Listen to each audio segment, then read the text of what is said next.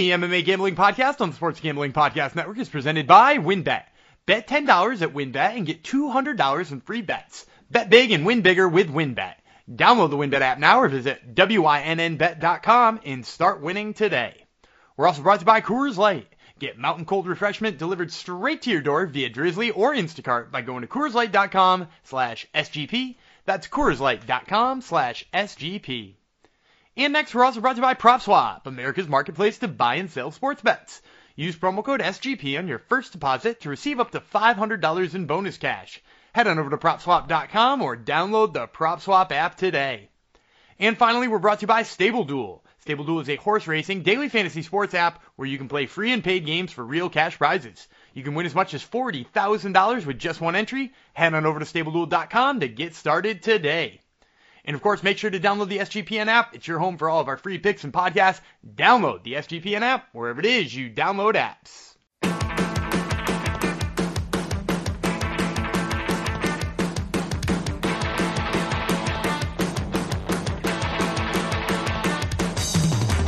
Howdy ho, Dan Marino, and welcome to the MMA Gambling Podcast on the Sports Gambling Podcast Network, episode 135, I believe.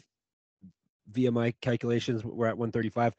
Episode 135, it's going to go out to Devin Booker's hamstring. Thoughts and prayers to Devin Booker's hamstring. But this is not a Devin Booker hamstring podcast, even though it could be. Maybe that will be something I will do in the future. Hopefully it won't be about his hamstring. Hopefully it'll be about him being a championship basketball player. But regardless, this is a podcast where we talk about people fighting each other and how you can make money on it. So sounds like a very family-friendly podcast, which it is. So thank you for coming to it. I am one of the hosts. I am known as, in most parts of the world, I'm known as the Beverly Hills Ninja, Jeff Fox. So thank you for coming to the show. We got a big one for you. Again, this episode, not only are we going to break down the UFC Fight Night coming up this weekend, but we also are going to give you a couple picks for Bellator's return to Hawaii this weekend. So we're gonna get all that rammed into your ear holes or wherever you would like it rammed into. So thanks for coming. Hopefully you're subscribed to our MMA Gambling Podcast direct feed, so you can get us in your ear holes or whatever hole you'd like us in as early as possible. All right, enough of that. Enough of this intro. Let's bring in my associate co-host. He is super excited because this weekend sees two of his very favorite fighters of all time throw down in separate fights. They throw down nonetheless in the octagon. Let's bring that man in right now. It would be Daniel Gumby Vreeland. Hello. I really, truly hope you are not referring to the Beverly Hills Ninja and the future barber. That's me. I'm the Beverly Hills Ninja. But yeah, the man formerly known as the Beverly Hills Ninja, yes, and the future hairstylist. Yes, correct. There's so much anger that I can't even properly demonstrate the anger that I have for those two. So, yeah, I'm going to be honest. This is probably the first time anybody has ever come into MMA Gambling Podcast and already known very clearly two of my picks before I've ever even made them. So you're picking with your heart, not with your head, as per usual with you, Dan. I think too much emotion. All right, here's a spoiler alert. I think both of those two are going to lose. Like, and not just because I objectively hate them, which I definitely hate Macy Barber more than I hate Jordan Wright. Jordan Wright is just like a padded record guy who throws weird spinny shit and would probably be 400 times better if he didn't. And that's really frustrating and annoying to watch. And it's not even like the same kind of fun spinny shit as like Michelle Pereira. Like Michelle Pereira is like, I'm going to do a moonsault a la WWE. Yep. Whereas Beverly Hills Ninja is going to throw like the weirdest and worst angle for a spinning back kick to the like solar plexus or something like that. And then follow it up with a spinning back fist. And it's going to look bad. Not like Ben Askren bad, but like not good either. And then somehow still get a win in there. But he's fighting a really tough dude who I think is going to beat him. And we'll talk more about Macy Barber's flaws and why I'm picking against her. All right. Well, there you go. That's pretty much what you guys have in store for you. Gumby smash. He's getting angry, turning green, but he already is green because he's Gumby. So, but regardless, we're gonna give you. It's actually a pretty good fight night card, as I was saying last episode. We lost the Chucky Guy fight, but the MMA, as Dan says, the MMA gods giveth and taketh away, and they tooketh away a Chucky Guy fight, but then they gave us another Chucky Guy fight in return. So it's all is going to work out well in the wash. And then, like I said, we have a couple of Bellator fights. We'll probably jump into the Bellator quickly to start things off, and then we'll crank out the rest of the winning UFC picks. First, obviously, I have to tell you about WinBet, because make sure you get down on the wins. Bet $10, win $200 promotion, where a $10 bet qualifies you for up to $200 in free bets. Plus, the WinBet Casino is offering 100% deposit bonus up to $1,000. And of course, don't forget to get involved in their same game parlays with the Wynn's own build your own bet feature. There's so much to choose from. All you have to do is download the WinBet app or visit wynnbet.com to get started. Offer subject to change. Terms and conditions at winbet.com. Must be 21 or older and present in the state where playthrough WinBet is available. If you or someone you know has a gambling problem, call 1-800-522-4700. We're also brought to you by Coors Light. It's the hectic time of year. Between weddings, graduations, spring sports, and more, we're busier than ever right now. And sometimes we forget to take a second for ourselves. So this season, take a second to enjoy a nice cold Coors Light, because you deserve a beer that's made to chill. There's only one beer out there that's literally made to chill, and that's Coors Light. The mountains on the bottle and cans even turn blue when your beer is cold. That way you always know when it's time to chill. When you need to hit reset, just open a Coors Light. It's mountain cold refreshment made to chill. So here's what you got to do, everyone. First of all, I need to tell you, when I need to take a second for myself, I reach for the beer that's made to chill. Get Coors Light delivered straight to your door with Drizzly or Instacart by going to CoorsLight.com/SGP. That's CoorsLight.com/SGP. And remember to always celebrate responsibly. After we give you winning picks, crack open a Coors Light. Celebrate it responsibly. Coors Brewing Company, Golden, Colorado. All right, because we're going to give you lots of winning picks. You want to knock out these Bellator ones quickly, Dan? The championship fights. Yeah, they're real easy to knock out. They are. It's true. Even Jeff could make picks here. All right, let's start with the first one. Bellator 278, Velasquez versus Carmouche. That one is going to be the Friday show, 8 p.m. Eastern on Showtime, or if you're in Canada, it's free on YouTube. Fantastic. It's going down from the Neil S. Blaisdell Center in Honolulu, Hawaii. 10 fights. We got the start of the bantamweight tournament on this card, but we're not going to break down picks there unless Dan has some hot pick to give you. But we're going to break down the main event, which is for the Bellator MMA Women's MMA Flyweight Championship. Actually, that's the only. It doesn't say women's because they don't have a men's flyweight division. So we'll just say the Bellator MMA Flyweight Championship, and that would be between champion Juliana Velasquez versus Liz Carmouche. Yes, Liz Carmouche is still fighting. Let's break it down quickly, and then we'll give you picks here. All right, Liz Carmouche, of course, is Gorilla. She's 16-7, 7 knockouts, 3 submissions. Only time she's been stopped, she's been submitted twice, and that's it through her 23-fight career. She's 3-0 in Bellator, which got her title shot here. She won her last fight via TKO. She also was in the UFC, as you probably remember, where she went 5-5, had 2 cracks at the title. She fought Ronda Rousey for the bantamweight championship. So she used to fight up a weight class at bantamweight, and then she fought Valentina Shevchenko for the flyweight championship, and she lost both of those fights. Like I said, used to be a bantamweight. She also was in Invicta, where she was 2-0. She also was in Strikeforce, where she was 2-2. Made her debut way back in 2010. Still going strong. Plus 160 on her. The champion, Juliana Velasquez, 12-0. Perfect record in MMA as a pro. 4 knockouts, 2 submissions, 7-0 in Bellator. She's been the champion. She beat Limele McFarlane, and then she defended the title once already successfully, so this will be her second title defense. She also was regional champion. She also used to fight at bantamweight. As for size, she's an inch taller, 1.5 inch reach advantage over Carmouche, 2 years younger, which might be surprising to some because Carmouche has been around forever, it seems, but she's not really that much older than Velasquez. And you get minus 195 in the champ. Just me glossing over this, I really like that number on the champ. I'm actually going to go with Liz Carmouche on this. No way. Yeah, You I said they mean, were like, easy picks. I thought you were going to go with the champ. no, I mean, like this. So let me tell you something. I went up and down this Bellator card, and I was looking for anybody who I could, just dangle in front of you guys with plus money, as like a bonus pick. And I'll be honest, like I don't think I saw anybody, maybe on the whole card. Christian Edwards, I think, is like plus 135, and that's like the biggest dog I really liked. But I will say I do really like Liz Carmouche in this spot, and part of the reason why is just like the way that we see Juliana Velasquez win, right? Like don't get me wrong, she's got good hands. She does some really great things with her jujitsu, but she comes from a judo background, right? Like she was a judo competitor for a really long time, which is why she's older and we're only seeing her in the sport now.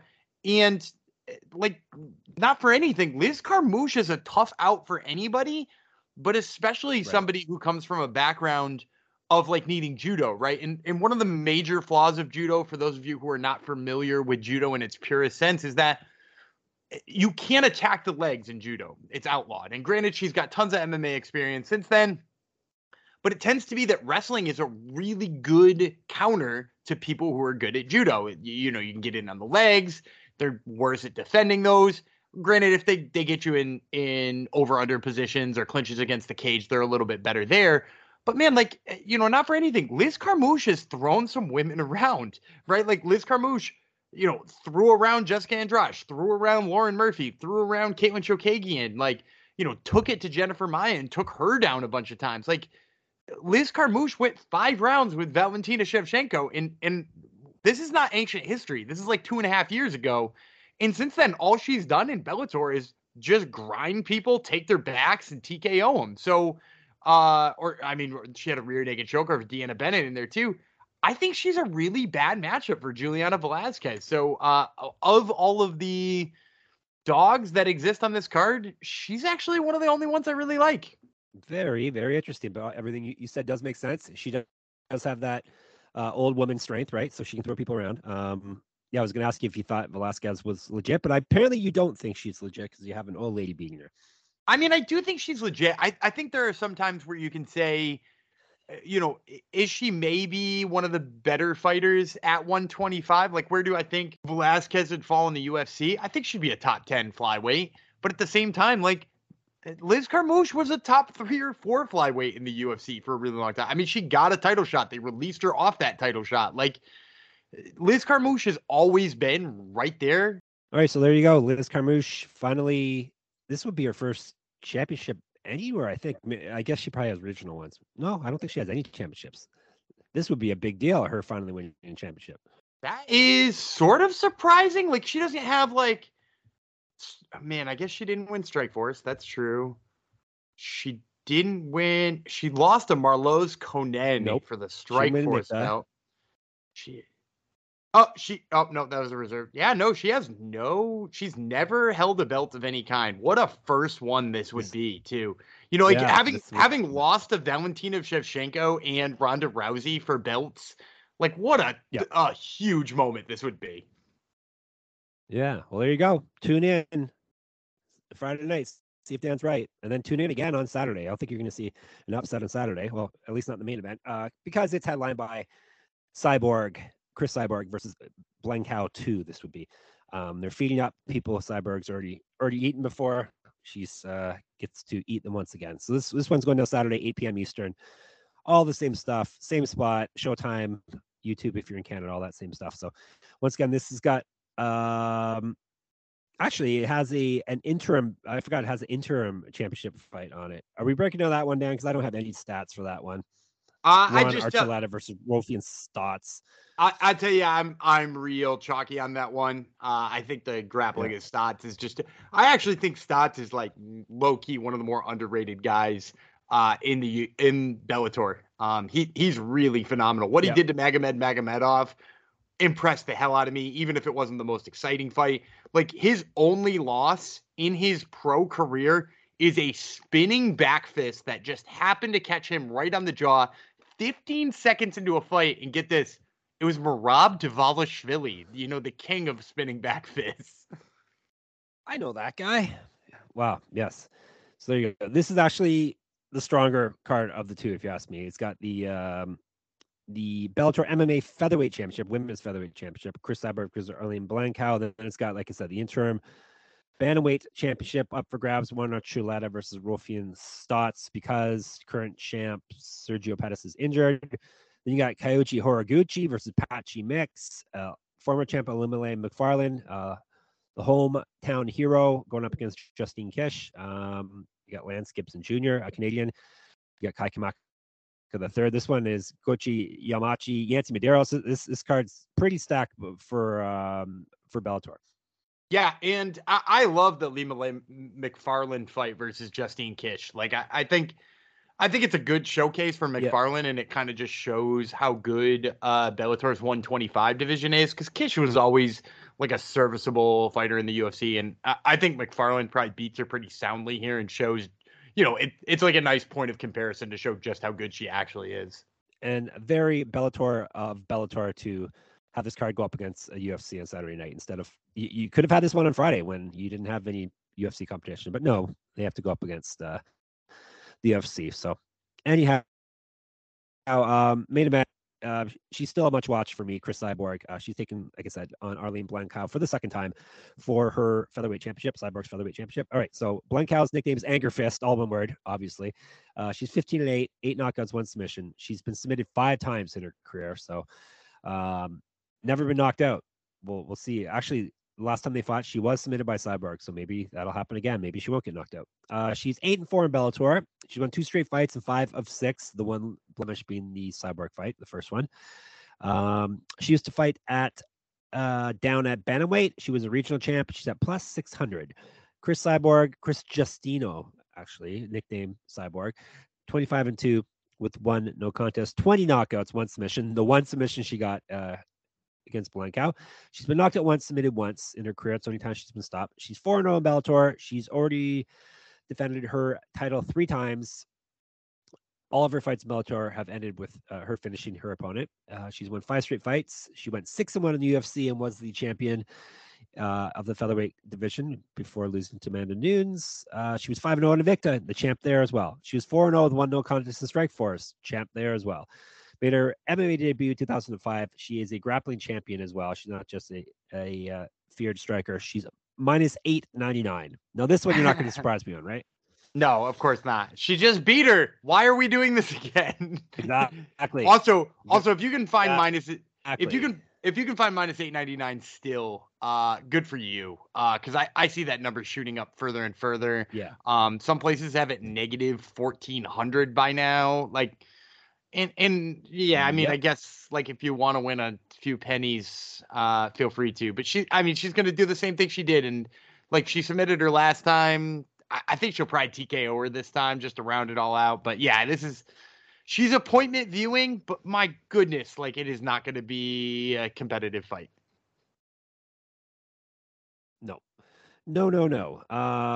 But yeah, like Dan said, appointment viewing always when Cyborg fights, because if you like watching greatness, then there you go, watch that. So, like I said, the rest of the card also is stacked. But of course, like I said, they are going up against the UFC though on Saturday night. So you may have to watch it after the fact or have the multi-screen thing going down. So, all right, that's it for Bellator. We're going to move on to the main event, which is the UFC. But first, Athletic Greens. Let me tell you about them. We're brought to you by Athletic Greens and their AG1 supplement. So what is this stuff, you're asking? With 1 delicious scoop of AG1, you're absorbing 75 high-quality vitamins, minerals, whole food source superfoods, probiotics, and adaptogens to help you start your day right. This special blend of ingredients supports your gut health, your nervous system, your immune system, your energy, recovery, focus, and aging, all of those things. It costs you less than $3 a day. You're investing in your health, and it's cheaper than your cold brew habit. AG1 supports better sleep quality and recovery, and Athletic Greens has over 7,000 5-star reviews. To make it easy, Athletic Greens is going to give you a free 1-year supply of immune-supporting vitamin D and 5 free travel packs with your first purchase. All you have to do is visit athleticgreens.com/SGP. Again, that is athleticgreens.com/SGP. to take ownership over your health and pick up the ultimate daily nutritional insurance. And when you go on the internet to get to that athleticgreens.com/SGP, make sure you're using IPVanish. Did you know that browsing online using incognito mode doesn't actually protect your privacy? That's right. Without added security, you might as well give away all your private data to hackers, advertisers, your ISP, and other prying eyes. That's why I use IPVanish VPN to make it easy to stay truly private and secure on the internet.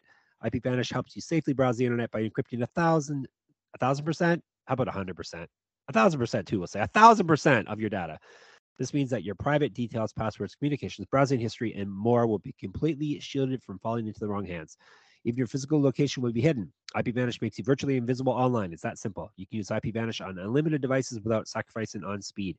Your computers, tablets, phones, even devices like your Fire Stick when you're streaming media. Whether I'm at home or in public, I don't go online anymore without using IPVanish. IPVanish is offering an incredible 70% off their yearly plan for our listeners with a 30-day money-back guarantee. That's just like getting 9 months for free. IPVanish is super easy to use.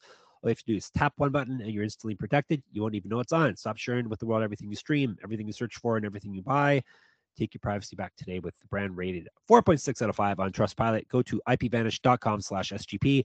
Use promotional code SGP and claim your 70% savings. That's IPVANISH.com/SGP. All right. UFC time. Is the Bellator card better than this card, Dan? No. There's a couple of fighters I like. There's a couple of fighters I like on that Bellator card. Like I said before, I think Kish versus Ilima-Lei Macfarlane's fun. I think Patchy Mix probably contests Koji Horiguchi enough to make him sweat, which will be nice to watch. But like, the two title fights at the top, I think are mostly washes. You got Lance Gibson Jr., who's like a -1,000 favorite on the prelims. Canadian. Is he Canadian? Is Lance Gibson Jr. Canadian? He is. Oh, I did not know that. He is. He's also fighting a guy named Nanoa Dung, which is I know that name. Yes, it's a good name. Nanoa Dung. No, I like a couple of the dudes on here, but it's just not the same level of competition top to bottom, which is always my problem. However, as we get into this UFC card, you will notice that the bottom of this card is not actually very high level competition. No, it is not. No, the answer is always no. Bellator has good fight cards, but it's from top to bottom, it's UFC always trumps it. So the card we're speaking of, UFC Fight Night Lemos versus Andrade, aka UFC Fight Night 205, aka UFC and ESPN Plus 63, aka UFC Vegas 52. We really should come to some kind of consensus on these cards instead of calling them all these silly things. But regardless, that's what we got here. This is an ESPN Plus card. I probably should have the start time, but once again, I didn't write it down. Do you remember the start times, Dan, of any of these fights? I think this one was originally supposed to be a 4:00 start, but has since had the cancellation or two of fights. Steve Garcia, Damir Hadzovic is off. And while they found opponents for everybody else who dropped off, I do think that's probably going to push it back half an hour. All right, so probably around 4:30 Eastern, and then the main card would be 8, I would assume, Eastern. That sounds right. Let's go with that. Sure. I'm not sure. The pick'em contest I'm running, I did put a time on. I just can't remember what time it was. So anyhow, let's get into this here card. It is once again going down from the UFC Apex Enterprise Nevada. They got one more week from the Apex after this week, and then they're off to Arizona for a pay-per-view. All right. A barn burner opener, welterweights, Dean Barry versus Mike Jackson. Mike the Truth Jackson versus Dean the Sniper Barry. Mike Jackson, listen to this record. He's 0-1 with 1 no contest as a professional fighter, and he's fighting not on Bellator, not on LFA. He's fighting in the UFC again. All of his fights have been in the UFC. He's a journalist that sometimes fights. They had him in to fight some guy named Phil Brooks, aka CM Punk. He won that fight, but then he got busted for weed, and they got it overturned. And then he lost to. No, wait a minute. Yeah, he lost to Mickey Gall after that. Is that right? He actually lost to Mickey Gall first. And then they gave Gall the CM Punk fight. Gall switched CM Punk, and then they matched up the two people who had lost to Mickey Gall. He did beat CM Punk by decision, but then got like you said, had that overturned. And this is way back. He's been submitted once by Mickey Gall, and that was the CM Punk fight was way back in June of 2018. CM Punk is back wrestling since that time. Mike Jackson's not fought. He's 4 inches taller than Barry. I don't know his reach. We don't even have official reach info for him. He's at plus 625. Dean, the Sniper Berry, he's making his UFC debut. He's another one of these hyped up, not quite as hyped up as other ones, but he's a promising prospect out of Ireland. He's 4-1 as a pro with 4 knockouts. He's been submitted once. Like I said, this is his debut. He's won 3 straight fights. He's 7 years younger than Jackson, minus 1,000. Is there any analysis needed here, Dan? I mean, like, look, Mike Jackson is probably better than people making memes about Mike Jackson say he is. Like, he does have like 35 kickboxing and Muay Thai fights under his belt. So, like, he has some experience. But he's also a guy who fights not as a profession. He fights for, like, fun. He even has a clothing line called Shits and Giggles based on his fight profession. And, like, bottom line is here is, like, he's fighting a guy who wants to make his life out of this. And who knocks people out who try to box with him, right? Like, that's the thing about Dean Barry. Like, the only trouble he's ever had in a fight was Anthony Taylor, who's, you know, maybe not the best guy to ever have an issue with, but, like, he did a good job grappling. Anthony Pretty Boy Taylor did. So, like, I don't think Mike Jackson's going to be able to grapple him, and as a result, he's got to box with a dude who's half his age who throws twice as hard.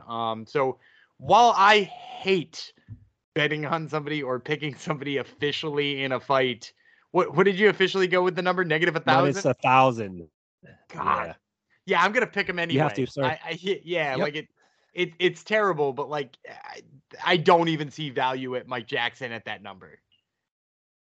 Maybe I'm guessing this isn't going to show up on our recommended picks at the end of the podcast, but regardless, we're both picking Dean Barry to have a successful UFC debut. All right, a more at least on paper, a more tightly contested battle. Next, light heavyweights, Marcin Prachnio versus Philippe Lins.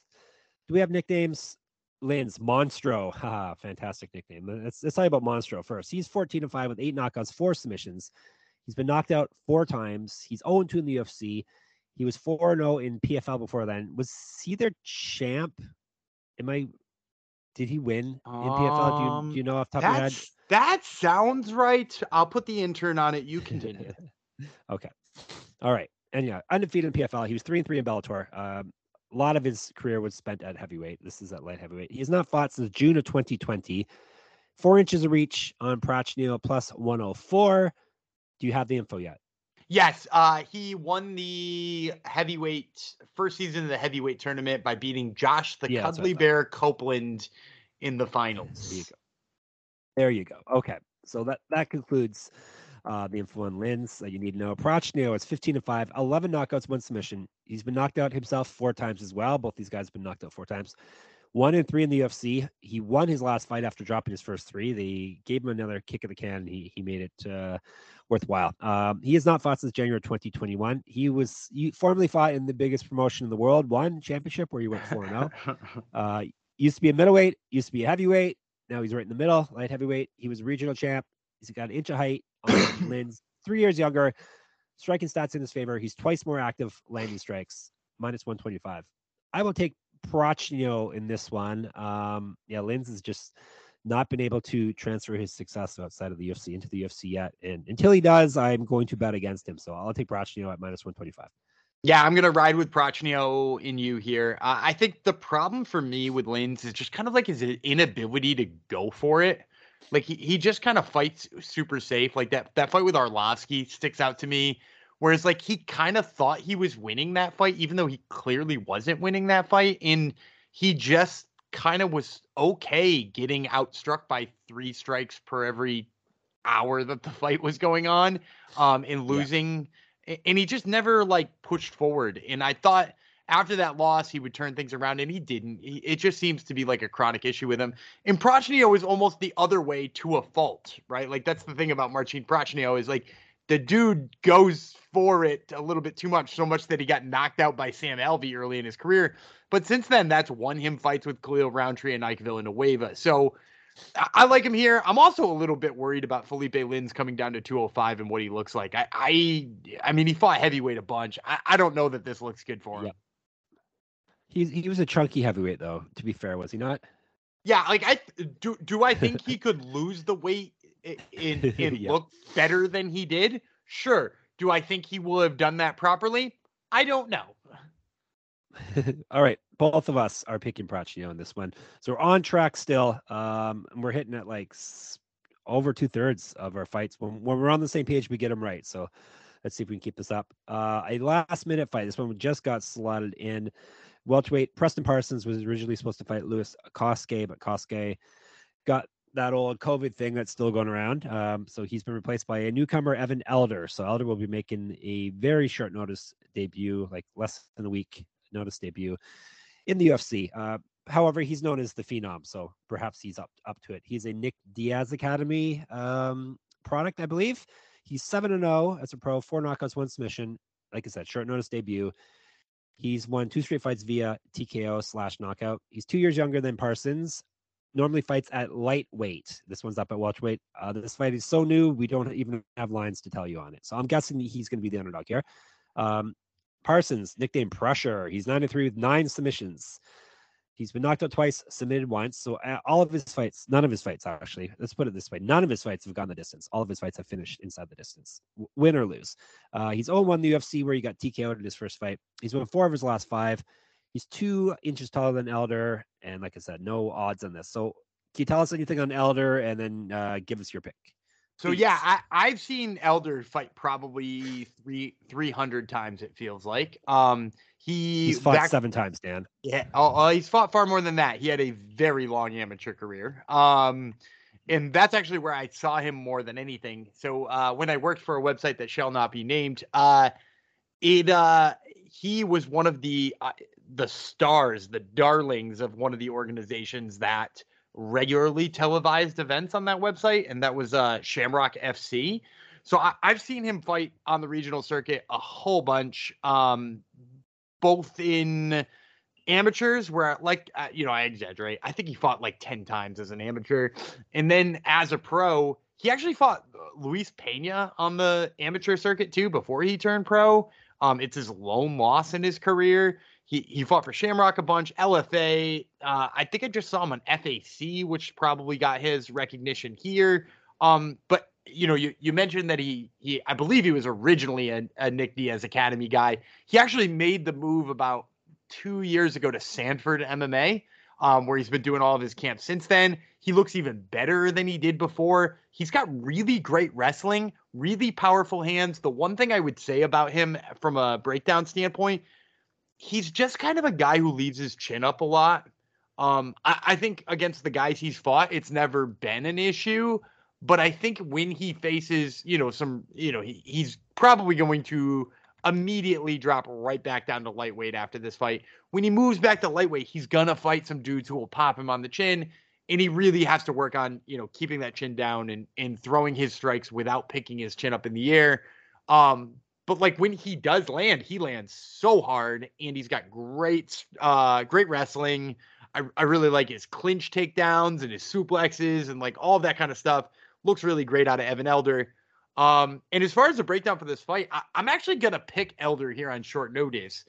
Part of the reason being that, I mentioned his lone weakness is that he keeps his chin up in the air. And I don't know what this line's going to come in at. It could come in at Elder as a massive favorite, and then I'll feel like an idiot. But he keeps his chin a little bit too high up in the air. Preston Parsons is just not the guy to tag him, though.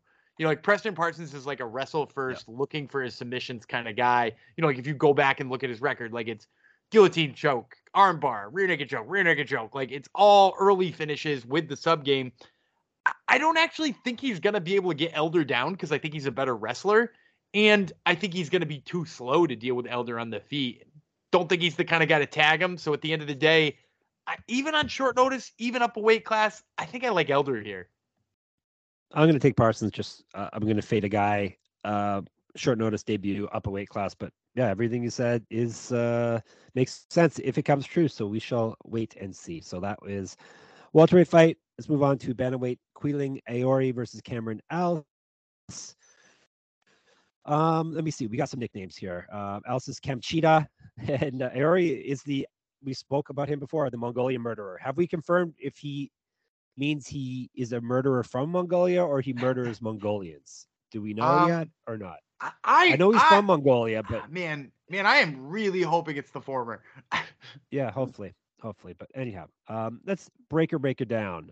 We'll tell you about Cameron Else first. What kind of nickname's Cam Cheetah, Dan? I have no idea what a Cam Cheetah is, awkwardly, despite the fact that I've interviewed Cameron Ellis and had him on the Top Turtle MMA podcast, and that's usually one of my go-to interview questions. For some reason, I don't think I ever asked him what Cam Cheetah is. I mean, I guess his first name is Cameron, and if we maybe... Yeah, I got that part. Yeah, maybe if we add, like, some sort of Portuguese spinoff here, maybe it's some sort of small something named Cameron. Yeah, sure. Let's go with that. Sure. He's going to hope to switch the nicknames with his opponent after Saturday, right? He's going to want to be the Mongolian murderer. He's going to be the murderer of Mongolians? Yes, of the well, just one in particular. Okay. Not actually murder him, but just beat him. How about that? Let's break it down, Dan. Cameron Ellis, he's 10-5, 6 knockouts, 4 submissions. So he's finished all of his wins. He's been knocked out 3 times, submitted once. So he's only gone the distance once in his 15 fights. He's 0-1 in the UFC where he got TKO'd. That was back in October 2020. We got a lot of people coming back off long layoffs on this card. Used to fight at featherweight. This one's down at bantamweight. He was 1-0 in Bellator. He made his debut way back in 2012, pro MMA debut. 2 inches taller, 2 inches reach on Aori plus 200. Mongolian Murderer is 18-9, 5 knockouts, 2 submissions. He's been submitted 3 times in his career. He's 0-2 in the UFC. 6 years younger than Ellis. 3 times more active landing strikes. Better grappling stats, minus 250. I'll go chalk here. Better striker and grappler. I will take him in this one. Aori Yeah, I'm going to take Keelan Aori as well. And I don't mean to keep going chalk here, but I feel like I have. I really do think the striking of Cameron Ellis is good. But like just the flaws he showed stuffing the takedowns to Kyler Phillips. I don't think Keelan Aori even necessarily goes right to the wrestling. But when the striking fails, I think he goes there then.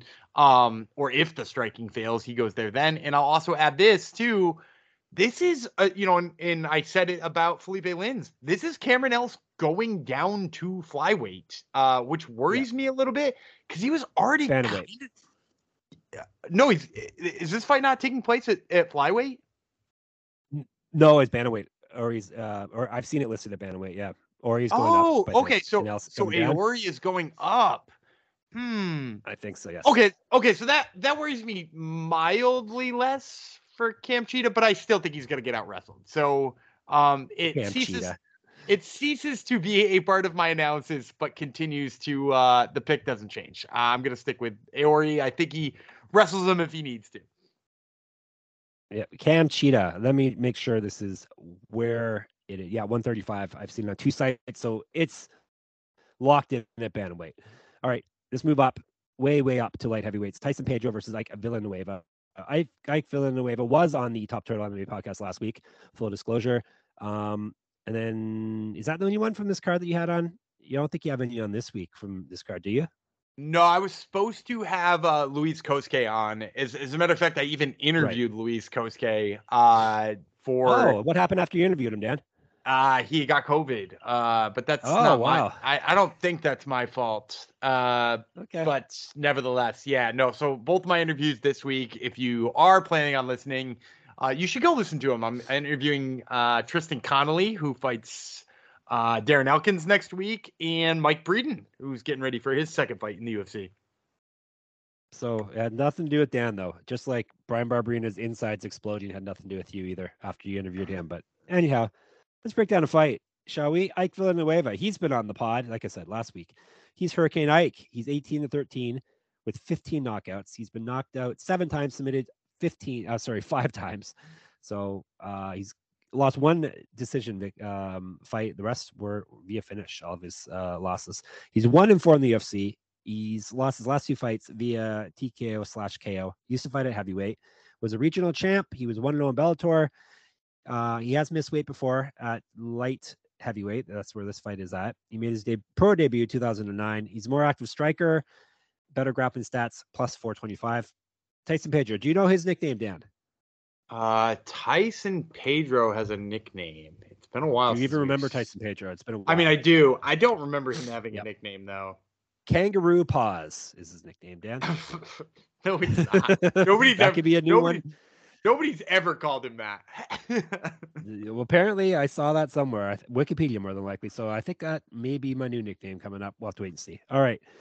Let's tell you about Kangaroo Paws. Pedro, he's 7-3, 2 knockouts, 5 submissions. So he's finished all of his opponents. He's been knocked out once, submitted once. So this may be a inside the distance prop if you're into that type of thing. 3-3 in the UFC. He's lost 2 straight fights, both via finish. However, he's been out of the cage since December of 2018. What's the story behind that? Do you have a story behind that? I mean, I think it's just been injuries pretty wildly throughout because, I mean, he was only booked for one fight in that time. It was just the Vinicius Moreira fight that got pulled. So, and then after that, I think it was probably pandemic after that because since the pandemic started, he has not been booked.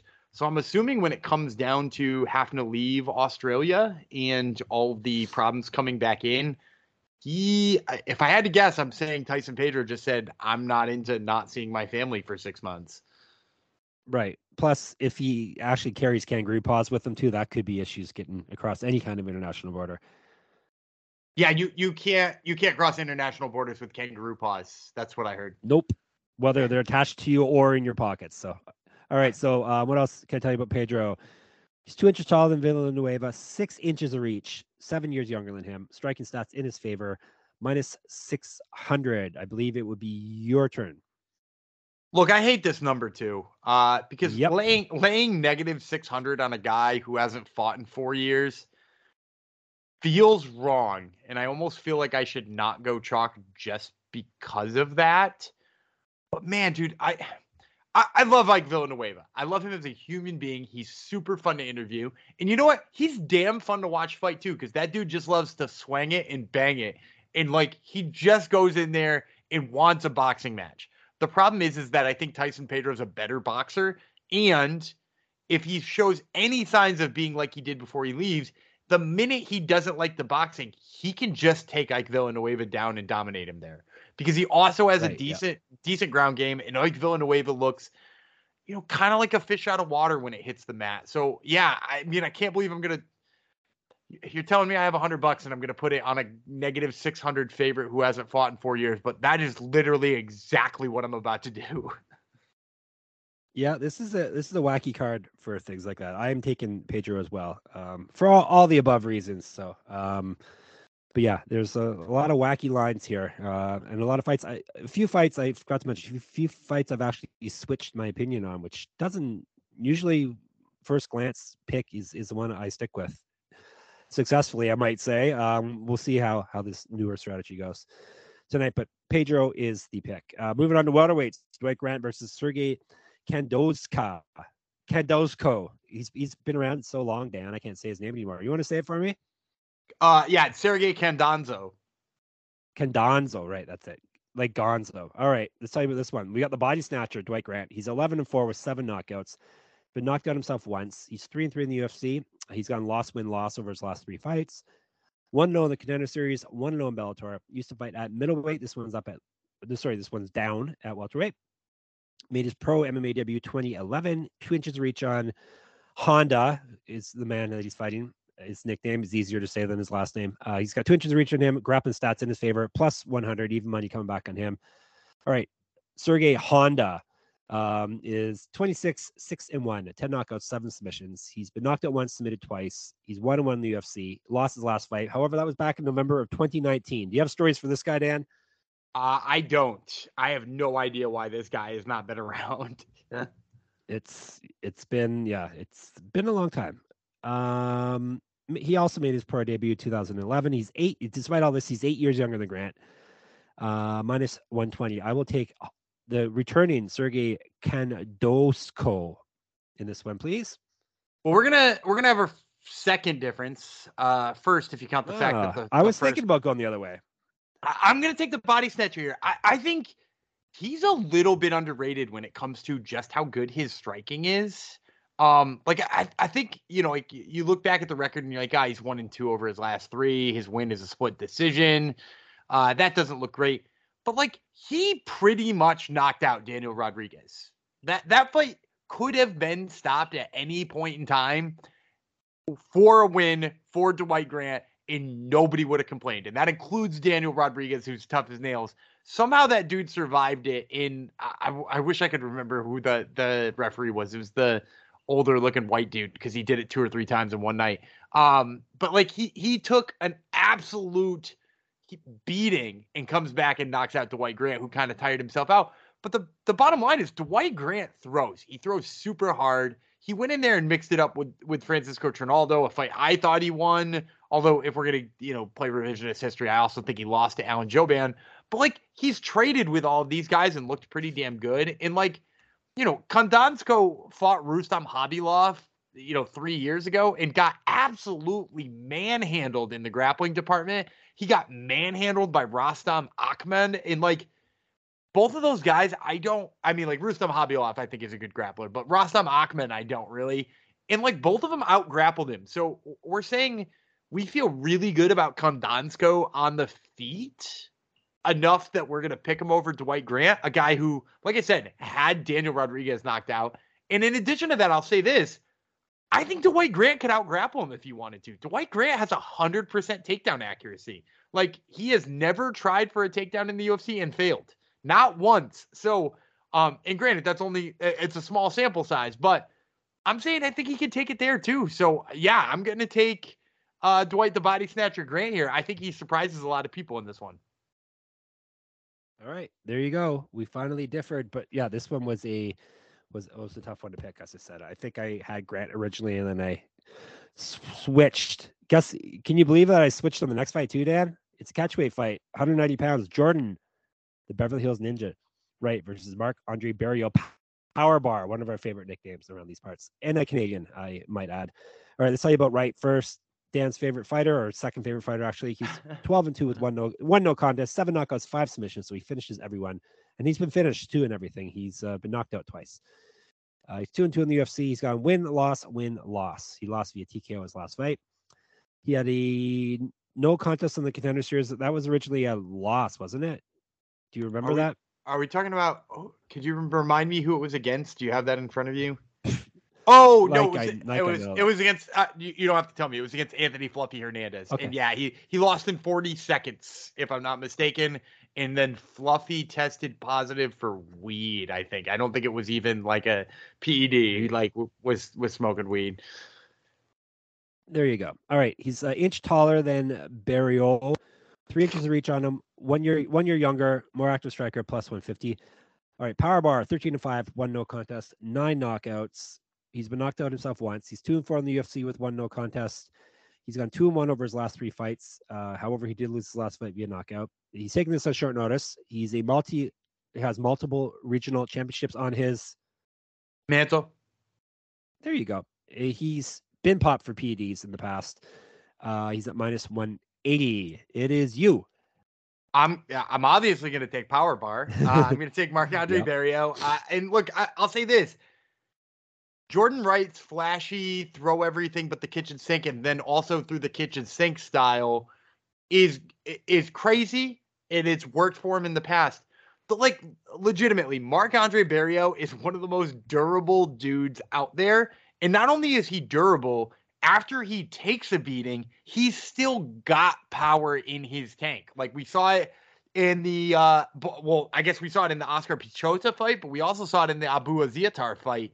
He just took an absolute beatdown, comes back and finishes both those guys. He survived Dolce Lugiambula early and then came back and just put it on him as well. The guy is almost impossible to put away. So why would we pick somebody who naturally needs to finish somebody in order to win? And yeah, I said virtually impossible to go put him away. Chidi Njokuani just did. Chidi Njokuani's crazy. That dude's good, and he hits really hard. I don't think Jordan Wright's on that level, so I'm going with Barriault. Yeah, I'm going to take my fellow Canadian as well. He doesn't get finished, and Jordan Wright needs to finish people with his crazy striking to win fights. So that is the pick there. I was thinking about taking him.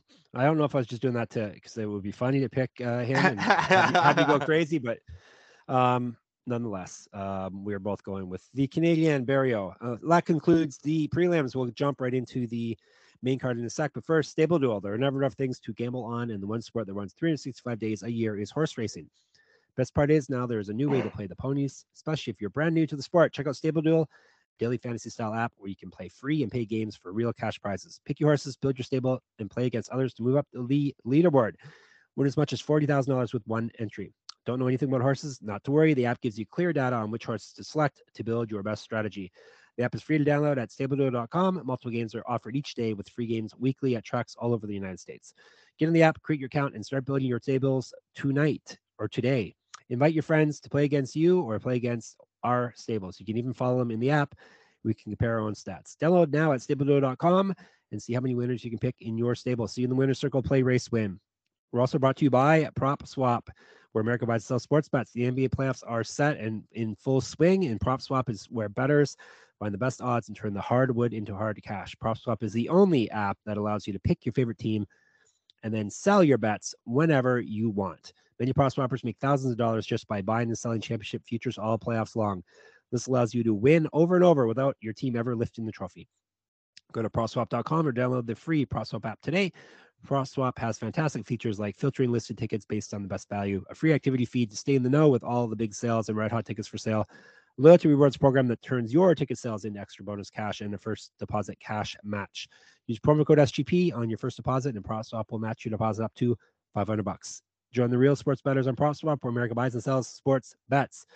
All righty then, main card time. We said 8 o'clock. We decided on it. It's going to start off with a flyweight fight. Manel Kape versus Sue Mudaerji. I think actually the order of this card's kind of messed up. Let's actually start with one I have the info for first. Featherweights, Lando Vannata versus Charles Jourdain. Like I said, the order of this card I don't really know because there's different orders all over the place. So we'll go with this one. We got Groovy Vannata versus Air Jourdain, another Canadian, Mr. Jourdain. Let's tell you about Vannata first. So 12-5-2, 4 knockouts, 5 submissions. He's been submitted once, the only time he's been finishing a fight. He's 4-5-2 in the UFC. He's gone win-loss, win-loss, win over his last 5 fights. He was a regional champ. Used to fight at welterweight. Used to fight at lightweight. This one is at, what did I say? It's at featherweight. Made his pro debut 2012. 2 inches of reach on Jourdain. Better grappling stats, plus 100. AR Jourdain, 12-4-1, 8 knockouts, 3 submissions, 3-4-1 in the UFC. Gone win-loss, win. He also used to fight at lightweight. He was a TKO champ in Canada, 3 years younger than Vannata. Striking and active striking stats in his favor, minus 120. I think it's me. Is it not me? It is your turn. Yeah, because I just took Barrio. Go figure. You took someone against right. All right, I'm taking the Canadian again. I'm taking Jourdain. I'm taking striker over grappler here, even though Vannata's got some crazy flashy striking. I think Jourdain's just a better fighter. So he's my pick. Yeah, and I think it's actually almost deceptive to call Lando Vannata a grappler, because he's not actually that good at grappling. Scrambler? Yeah, like I mean, I guess he scrambles well, and like I think he fancies himself a grappler sometimes, but his takedown average is like 40%. He's given up takedowns to, like Mike Grundy grappled the shit out of him. Like Grundy was winning every exchange there. Buddy Green took him down time. Mark Diakiese, who granted just showed off that he is a really good grappler against our boy Slava Claus, but like Mark Diakiese took him down at will. Matt Frevola took him down at will. Like we can keep talking about Lando Vannata as if he's got really good wrestling because he's got some sort of wrestling background, but at the bottom line is he doesn't. And you're right, he's got some really flashy striking. Charles Jourdain is really technical striking. And sometimes it's flashy too. Like he turned it on against Andre Ewell when he felt like he needed to. But I think we're going to see Lando Vannata here trying to trade with him, and it's not going to work out for him. And by the time he shoots, I think he's probably going to be too tired to actually succeed in any of that. There you go. We are agreeing on Air Jourdain. Hopefully the Canadians do not screw us over this week. All right, now let's do the flyweight fight. I was going to jump in the gun on Manel Kape versus Sue Mudaerji. Mudaerji is the Tibetan Eagle. Kape is Starboy. We'll tell you Mudaerji first. 16-4. 13 knockouts, 1 submission. He's been submitted 4 times, so all of his losses will come via submission. 3-1 in the UFC. He's won 3 straight fights after dropping his debut. Has not been in the cage since January of 2021.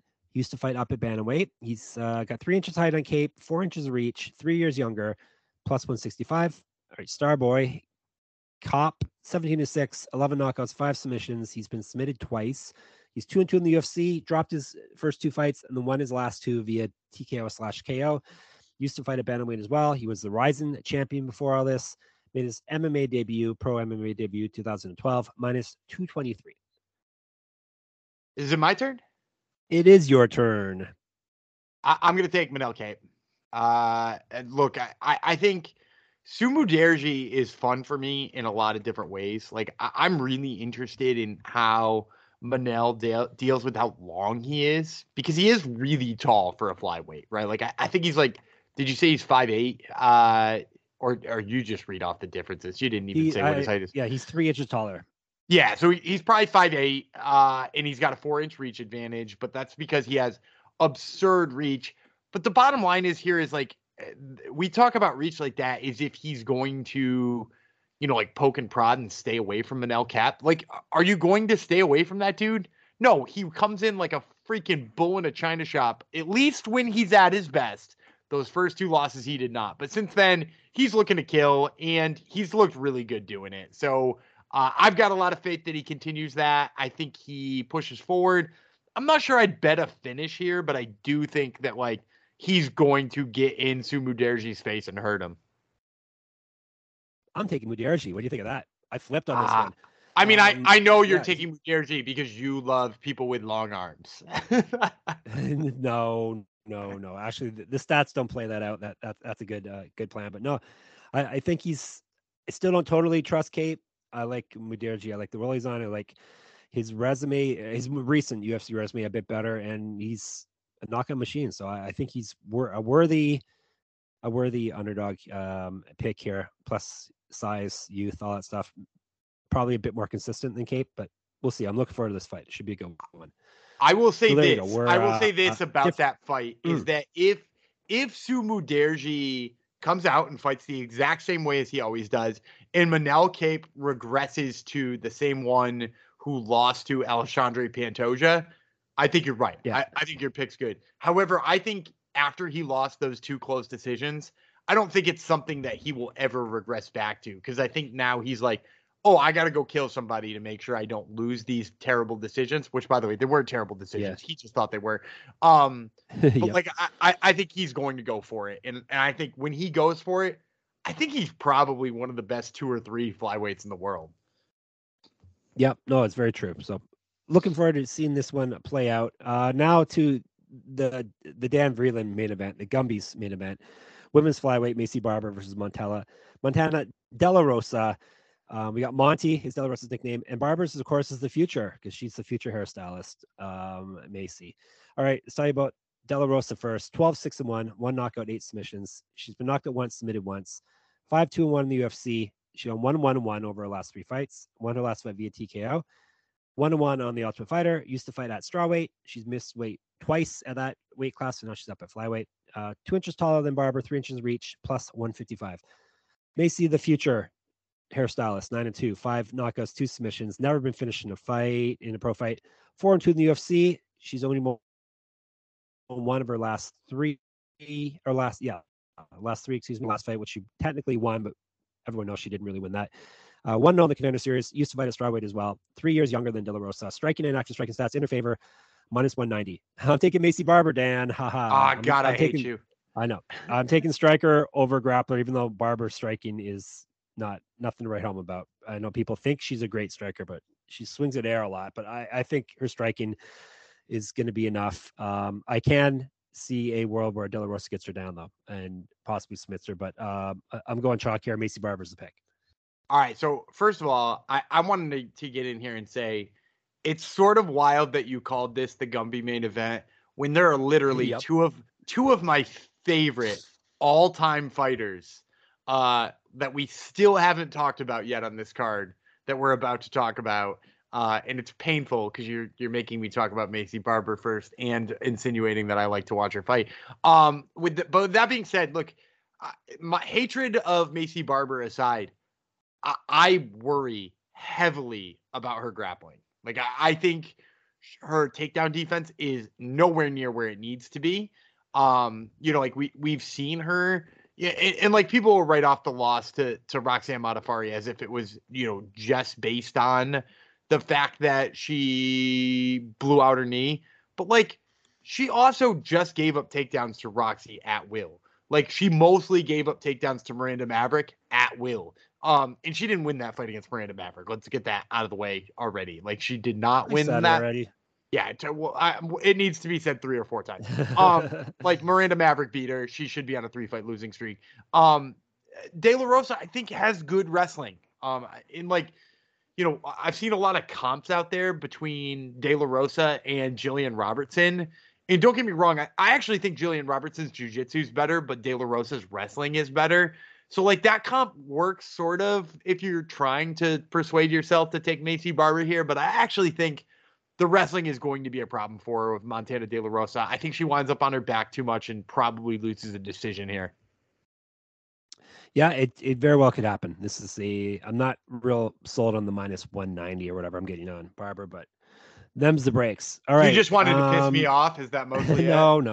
Is Alexander Romanov one of your favorite fighters of all time? 100%. I love watching this dude fight. Like, all right, he's only been in the UFC for what has it been? 3 fights at this point? 4 fights at this point. And I have to say, hands down, one of my favorite fighters of all time. Both suplexing a guy who looks like Roque Martinez, which, first of all, is an absurd image to see somebody WWE throw somebody like Kurt Angle back in the day.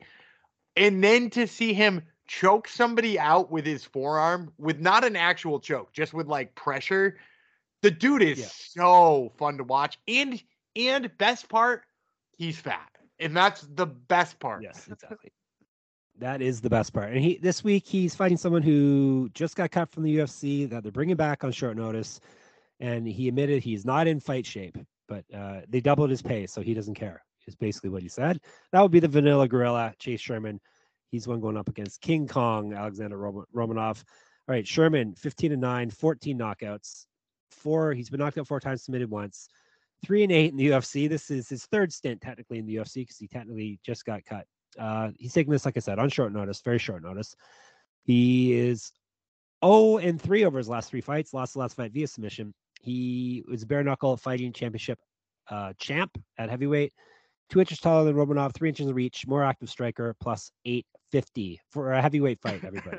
All right, King Kong Romanov, 15-0, 6 knockouts, 8 submissions, 4-0 in the UFC, won via TKO his last fight. He was the EFC champion. He also was a wrestling champion. He's a year younger than Sherman.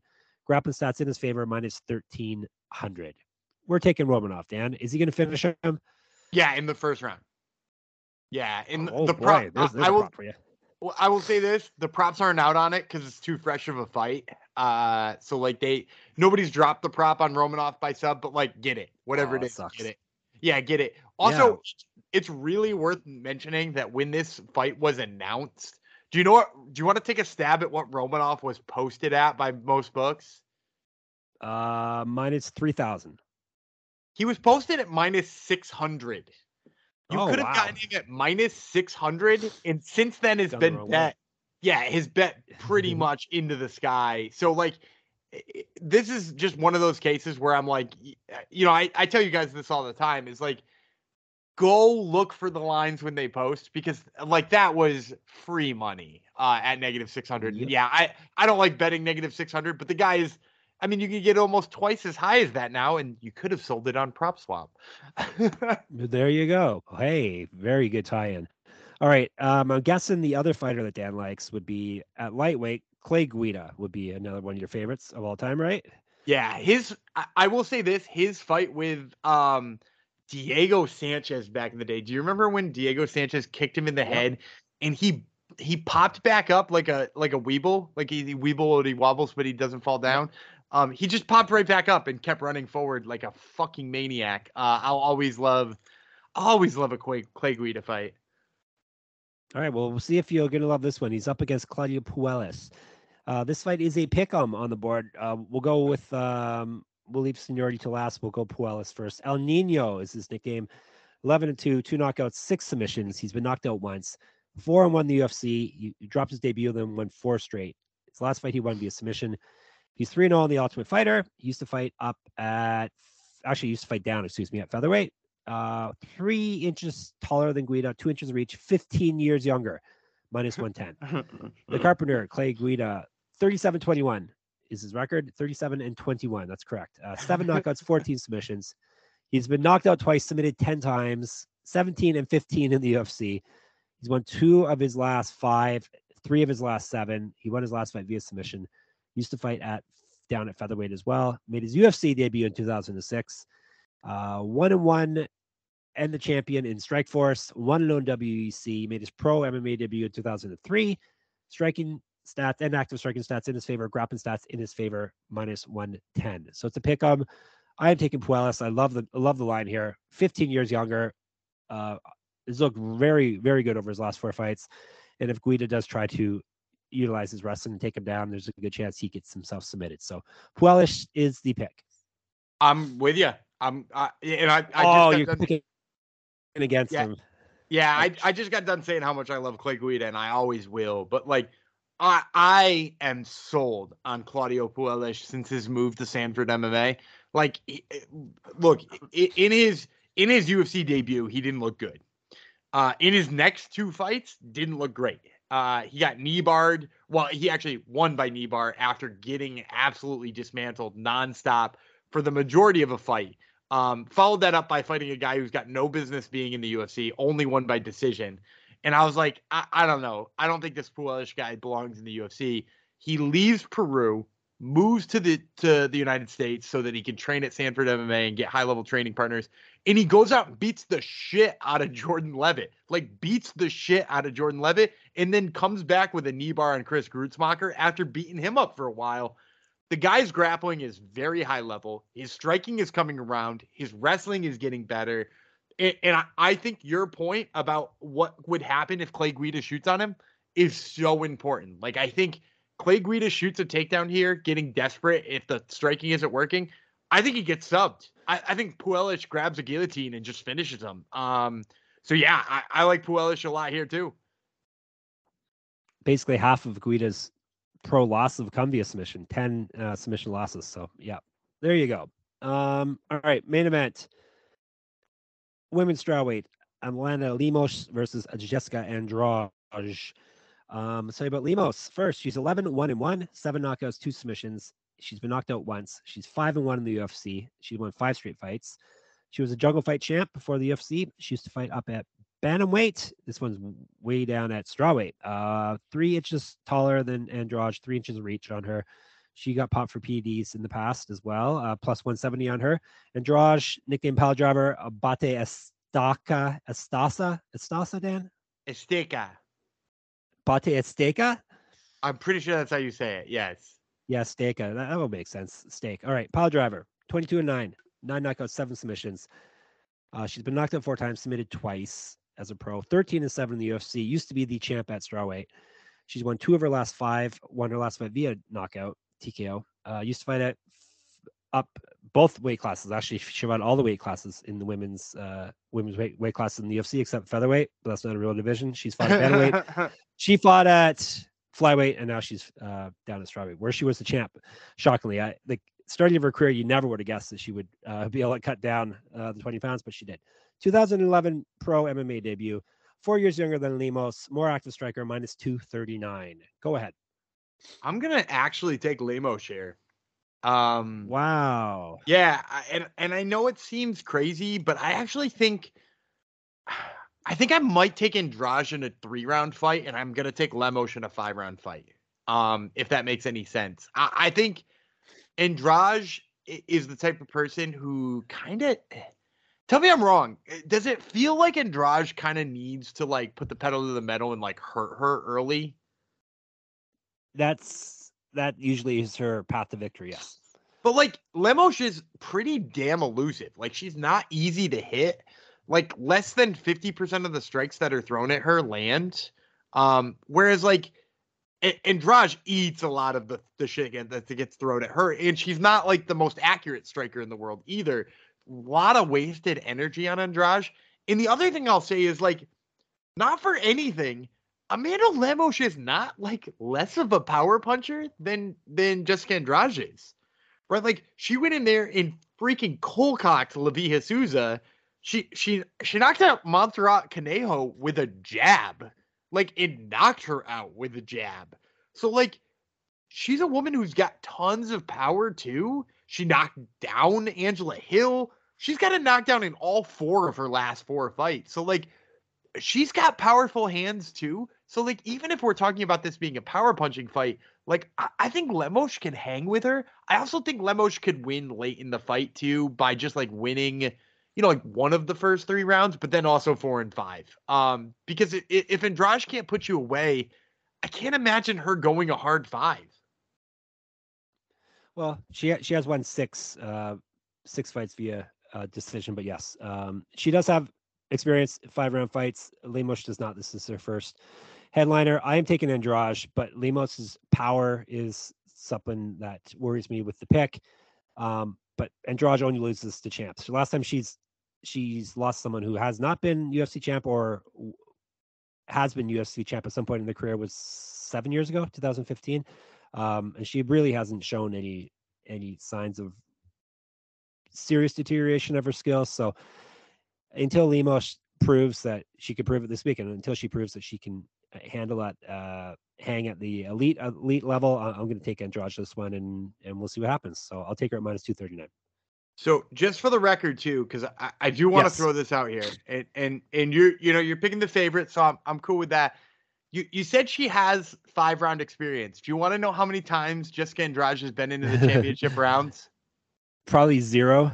She's been in the championship rounds 1 time in her whole career, and she went to the judges' scorecards. She lost that fight 50-44 after dropping a 10-8 4th round and a 10-9 5th round.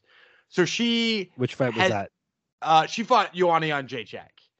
Okay, yeah. All right. Yeah. So like again, a decent loss. Your point about her only losing to the top of the top, a very salient point. Like that, you're 100% right. She only loses to really great fighters. I'm mostly arguing that Amanda Lemos is a really great fighter. And I would also say, like no experience in the championship rounds except for getting blasted by Joanna Jędrzejczyk, who dances around her. And I actually think Amanda Lemos does something similar. Well, at least she's trained for 5-round fights. How about that? She has done that. Yeah. All right. So we differed on a few, and we differed on the main, which will make things interesting. Now we have to do our recommended plays. I'm just thinking, should I plug my laptop in before it dies, or should we just power through?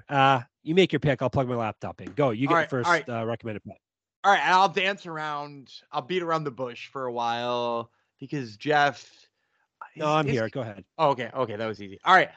So my first pick here, I'm gonna take $40 on a guy who I'm pretty confident in, who I think is gonna win fairly easy. Yeah, I'm gonna take $40 on Manel Kape.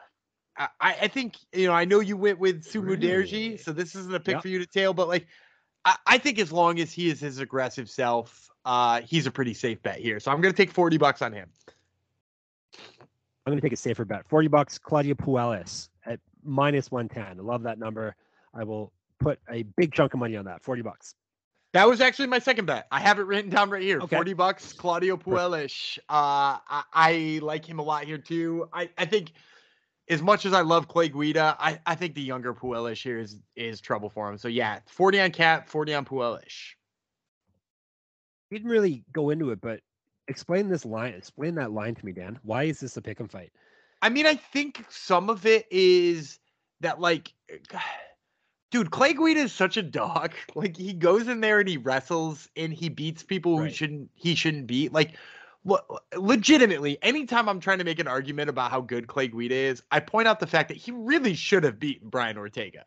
Like, we're talking about Brian Ortega, a guy who might be on the way to getting another title shot at some point in time, and also probably should have lost to Clay Guida, except for he threw a flying knee with 40 seconds left and landed it and won, but had lost the previous 2 rounds. Like, Clay Guida was winning that fight easily, and he was winning the 3rd round. So, Yeah, like I think it's because Clay Guida is legitimately good, but I also think it's just because I don't know that people realize what Puelish has changed into since he's moved to Sanford MMA. Like, dude, think about how good that win over Jordan Levitt has aged. That dude's 3-1 in the UFC, mostly with his grappling, and got out grappled by Claudio Puelish. Like, that is a crazy good win in retrospect.